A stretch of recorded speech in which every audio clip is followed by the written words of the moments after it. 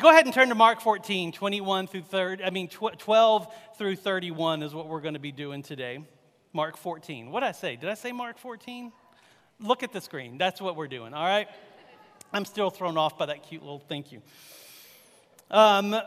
At the end of the service, we do have a baptism, which is what all this is over here for, which will be great fun. And like I said, we have kids in the service today, so if it gets a little wiggly in here, that's okay.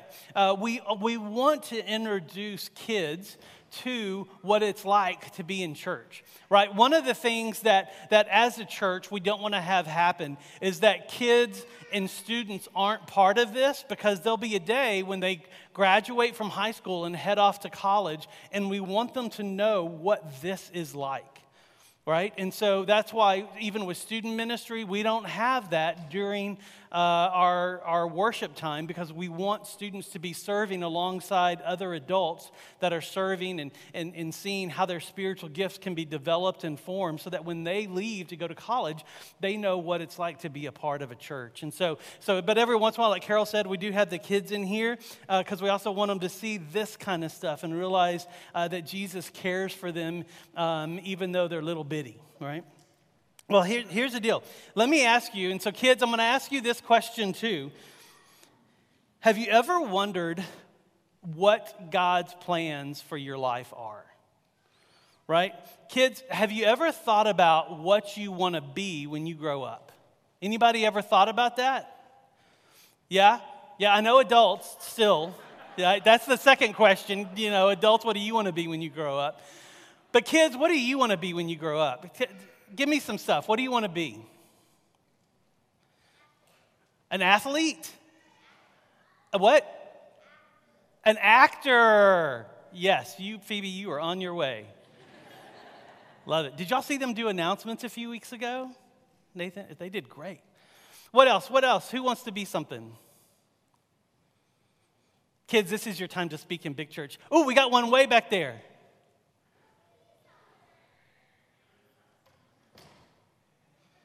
Chicken out. It happens. I feel the same way sometimes, buddy. What else?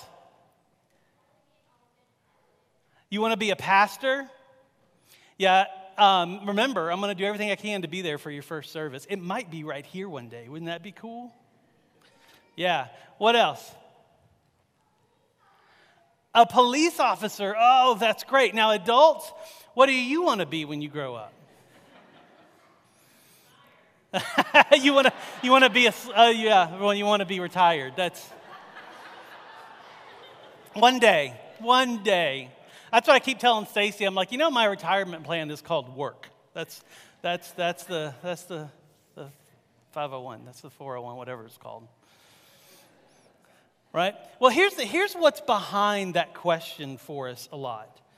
Right? What's behind this question is an expectation, a fear, maybe even a hope of what God will bring into your life, what job God will bring into your life, what season God will bring into your life, what money God will bring into your life to be able to do what you want to do, right?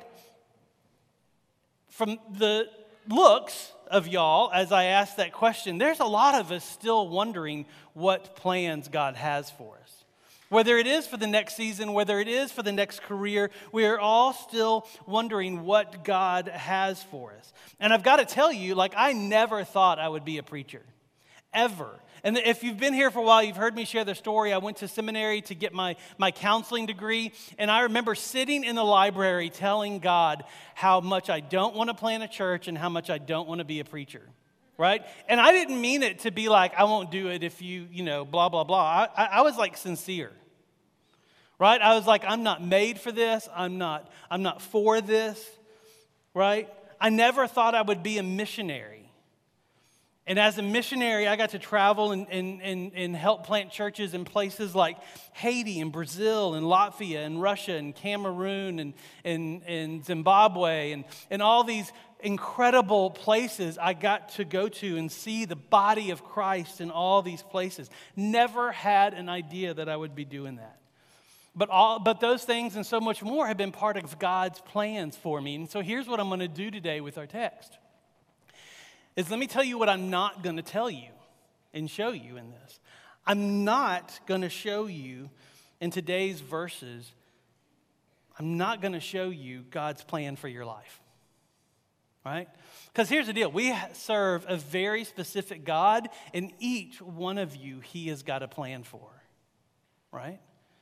And I have no idea what that is. Truth be told, I don't know what it is for mine half the time. Like, why would I tell you what his plan is? But here's what I am going to show you today in our text. We're going to see God's heart behind the plans he has for your life. That's what we're going to see. Because I believe if you know the heart of God, then your mind and soul and heart will be open to anything God asks you to do. Because you know who it is that's asking you to follow him.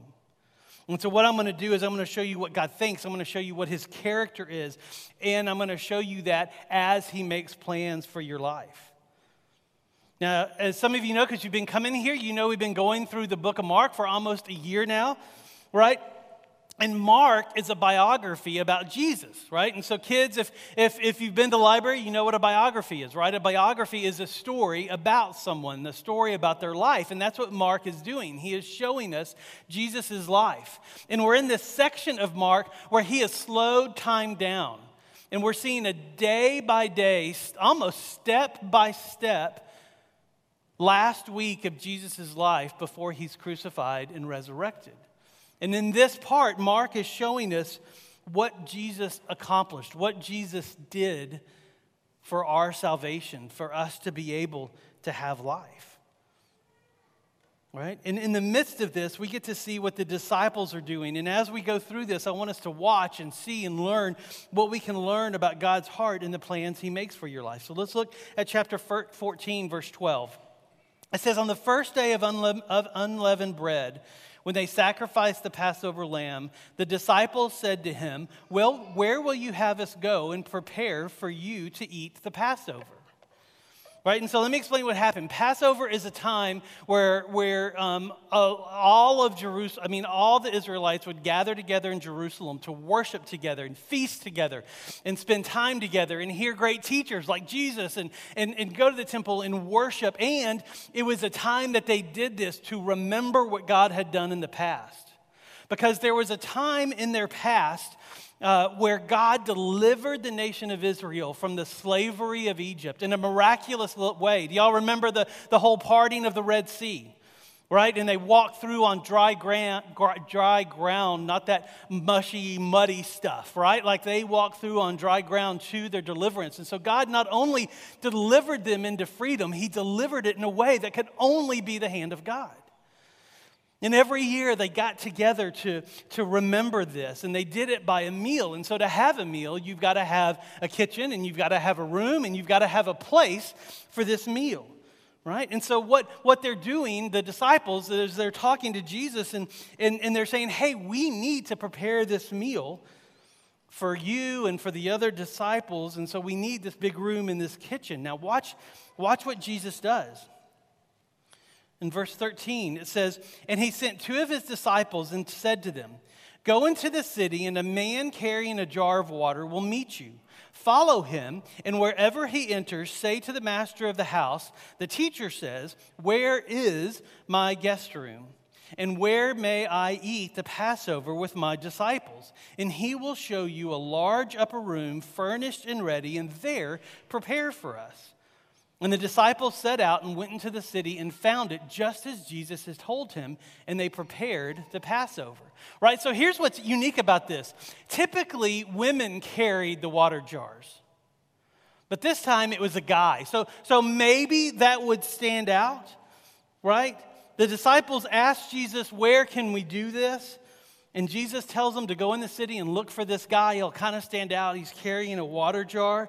But what's interesting is Jesus said, don't ask him if he has room. Ask him, where is my room?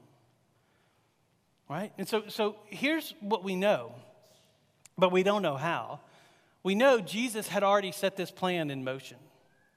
right? He had already talked to someone to arrange the room, or he was using his supernatural abilities to make all this work out. We don't know how this plan came into place, but we know it came into place. How do we know? Because Jesus said, here's what to do. These guys walk into town going, you ever seen a guy carry a jar of what? I haven't. Oh, there he is. Huh. All right, well, Jesus said, so where's our room? So where is our room? Follow him in the house. Oh, it's upstairs. It's furnished, ready to go. The plan came together, right? Because in the midst of this, what we see is that Jesus cares for us enough to have plans for us, right? Jesus cares for us enough to have plans for us. And just like I do with this text, I want to go, why? Why? How did this work? How did Jesus know? How did Jesus pull this together? The how of Jesus' plan is not the question. The what of Jesus' plans for us are. They asked Jesus, what do you want us to do? And he told them, and they did it. But what we see is that God cares for us enough to have plans for us. Jesus cared for his disciples enough to have a plan for them to have the Passover meal together. He didn't leave them without a plan, right? You know what you never hear Jesus say? Ever. You never hear the heart of God say this, ever. I don't know what to do. Never do you hear those words. I don't know what to do. Because he cares for us enough to have plans for us. Right? Now, how many of you, when I said that, go, well, it sure does feel like he doesn't know what to do. Because I don't know what to do. Now, here's the deal with his plans.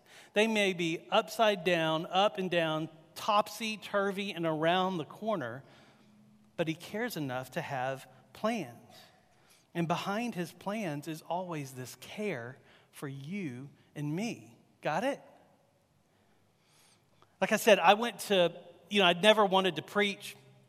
It wasn't even on the radar for me. I did my college work. I went to college to be a school teacher, elementary school. Right? I taught third grade. I taught a multi-age class for a while. I taught fifth grade a little bit. Kind of got a taste of all of it. I loved teaching. Administrative stuff, some parents, I will say, quickly helped me decide this isn't a long-term plan for me. Right? All the teachers, amen? Yeah. Love you, parents. Love you. But teachers, you know what I'm talking about, right? Right? And that wasn't the only reason. I was in Texas, and there's no way I could, have a family and teach at the same time. That was true, too.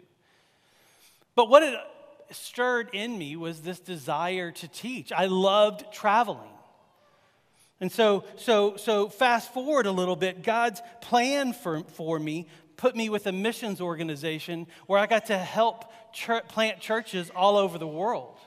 And as I shared the gospel with people, as I taught people how to share the gospel, as I was in people's homes in Russia and Venezuela and Brazil and all these places, people kept saying to me, through a translator, but people kept saying to me, I've never told anybody this before, but I feel like I need to tell you.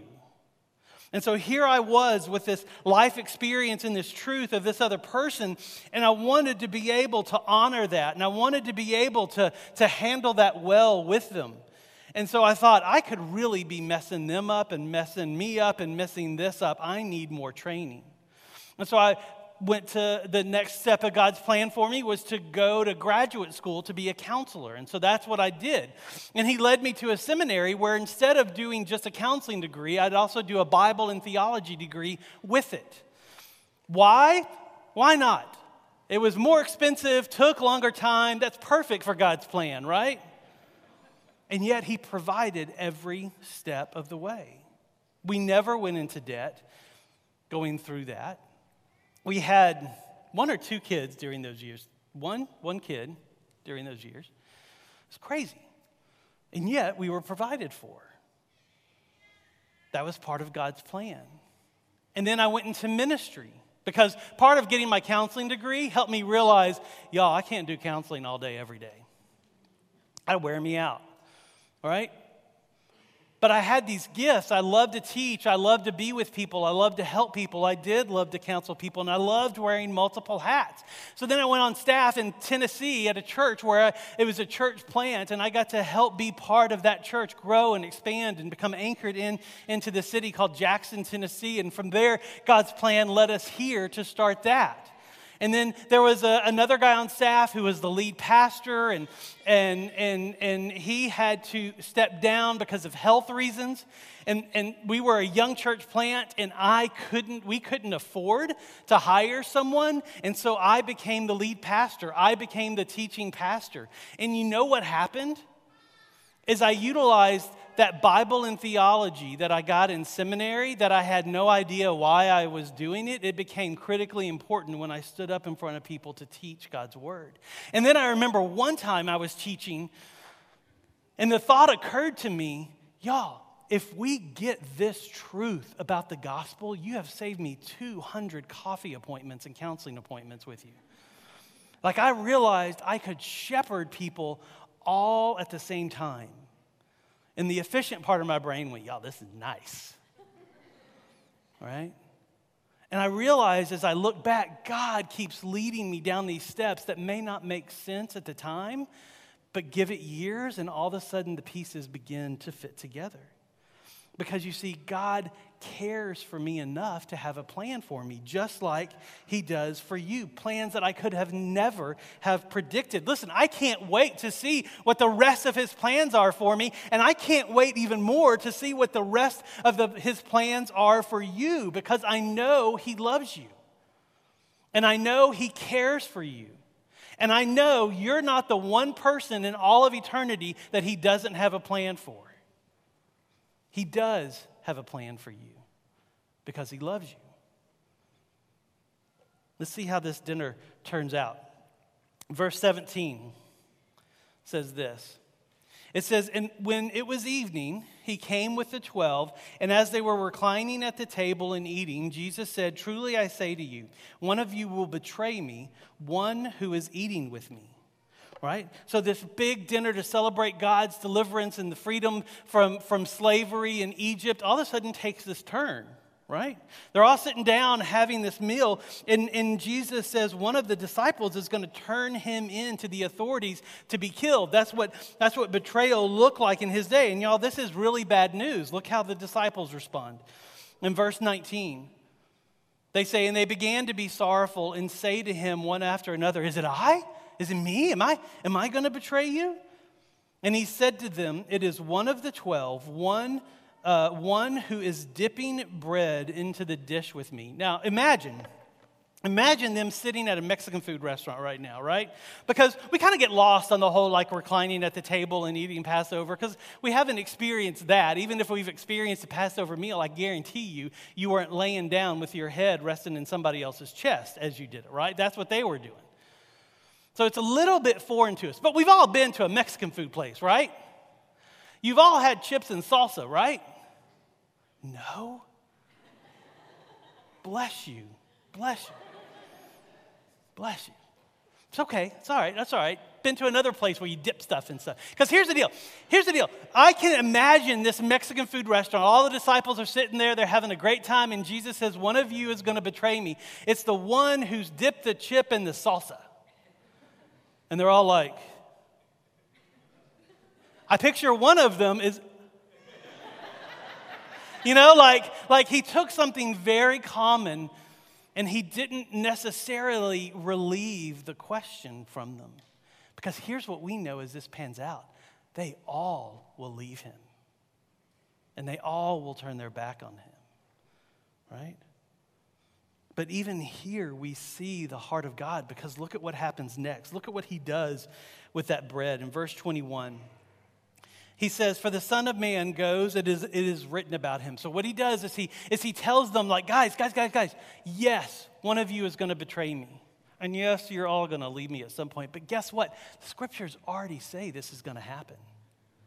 This has got to happen because this is what the scriptures say. It's supposed to happen. Remember, God's plans are ups and downs and full of that, but they're still God's plans. And that's what Jesus is reminding them of. That, listen, this is still part of the plan. Look at the rest of verse 21.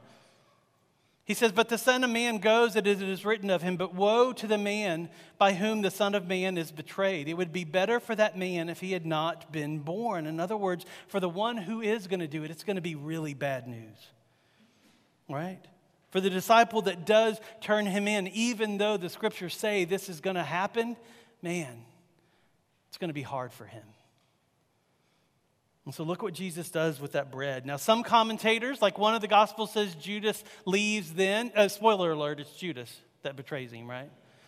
Some people say, one of the Gospels has him leaving then. Mark doesn't pick up on that. He kind of leaves it so we can imagine if Judas was still there. I mean, he could have left. He could still be there. Let's see what Jesus does, because regardless, look at what Jesus does with that bread. That same bread that he said the one who betrayed him would dip.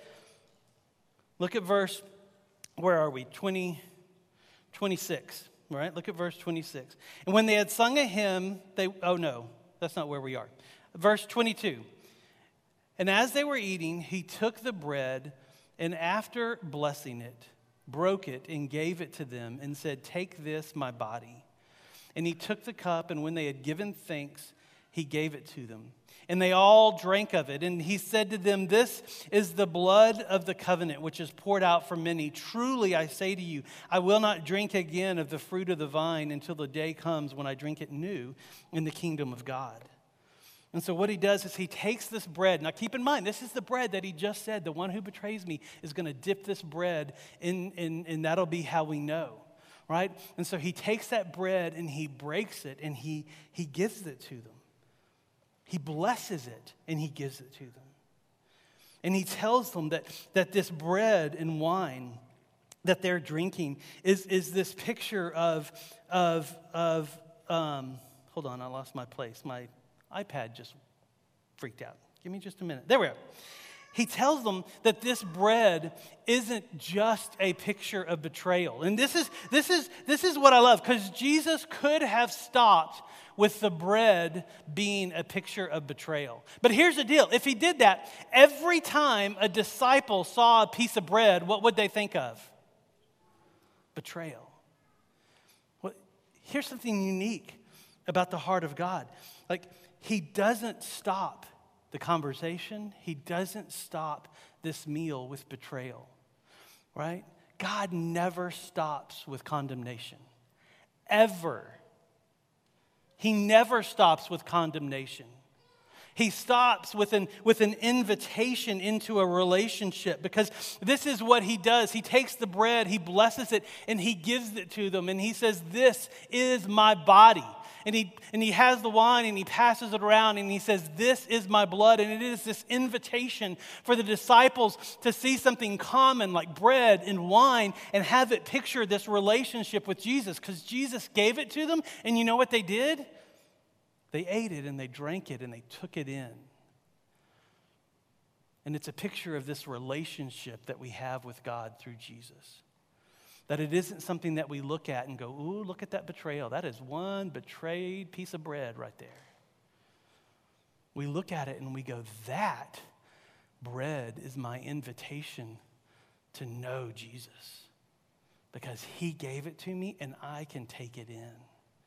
You see, Jesus' plan for us is found in relationship with God through Jesus. The only way we can know God's plan is in relationship with him. The only way to experience Jesus is in relationship with him. And this starts by being willing to take this invitation, to take this offer, that he offers us his death and resurrection so that we may have life. And not just life in heaven, so that we can have life today, so that we can know that there is a God who loves us, and he loves us enough to have a plan for us, and we can trust him in that.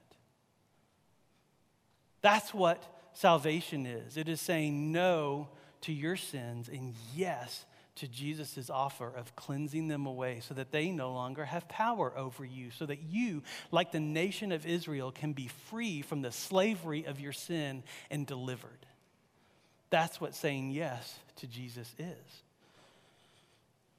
And today we get to see a child honor us with letting us share in his baptism as he has said yes to Jesus, which is really, really cool. But Jesus then ends this dinner with a warning, which I think we all need as we deal with God's plans. Because watch this.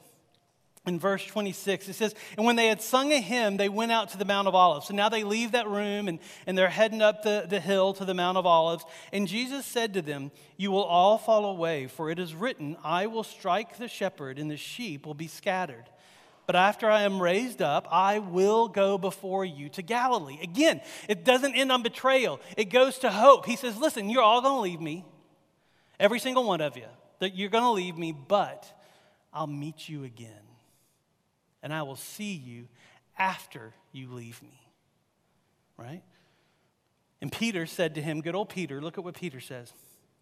Peter said, "Even though they all fall away, I will not."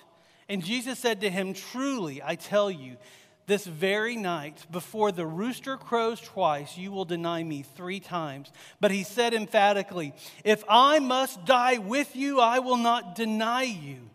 And they all said the same. Right, so here's what happened. Jesus has just said, listen, guys, this is in God's word. I am the Messiah. You're all going to flee. There's going to be a betrayer. You're going to flee, but I'll meet you again. Just as the scriptures say. And they look at Jesus. They look at the Son of God and say the same thing we say when he gives us a plan we don't like is, you are crazy. I'm not up for that plan, but this plan, I'm with you the whole way. And Jesus looks at him and says, well, kinda. You'll be with me again, but for a season, you're not going to be.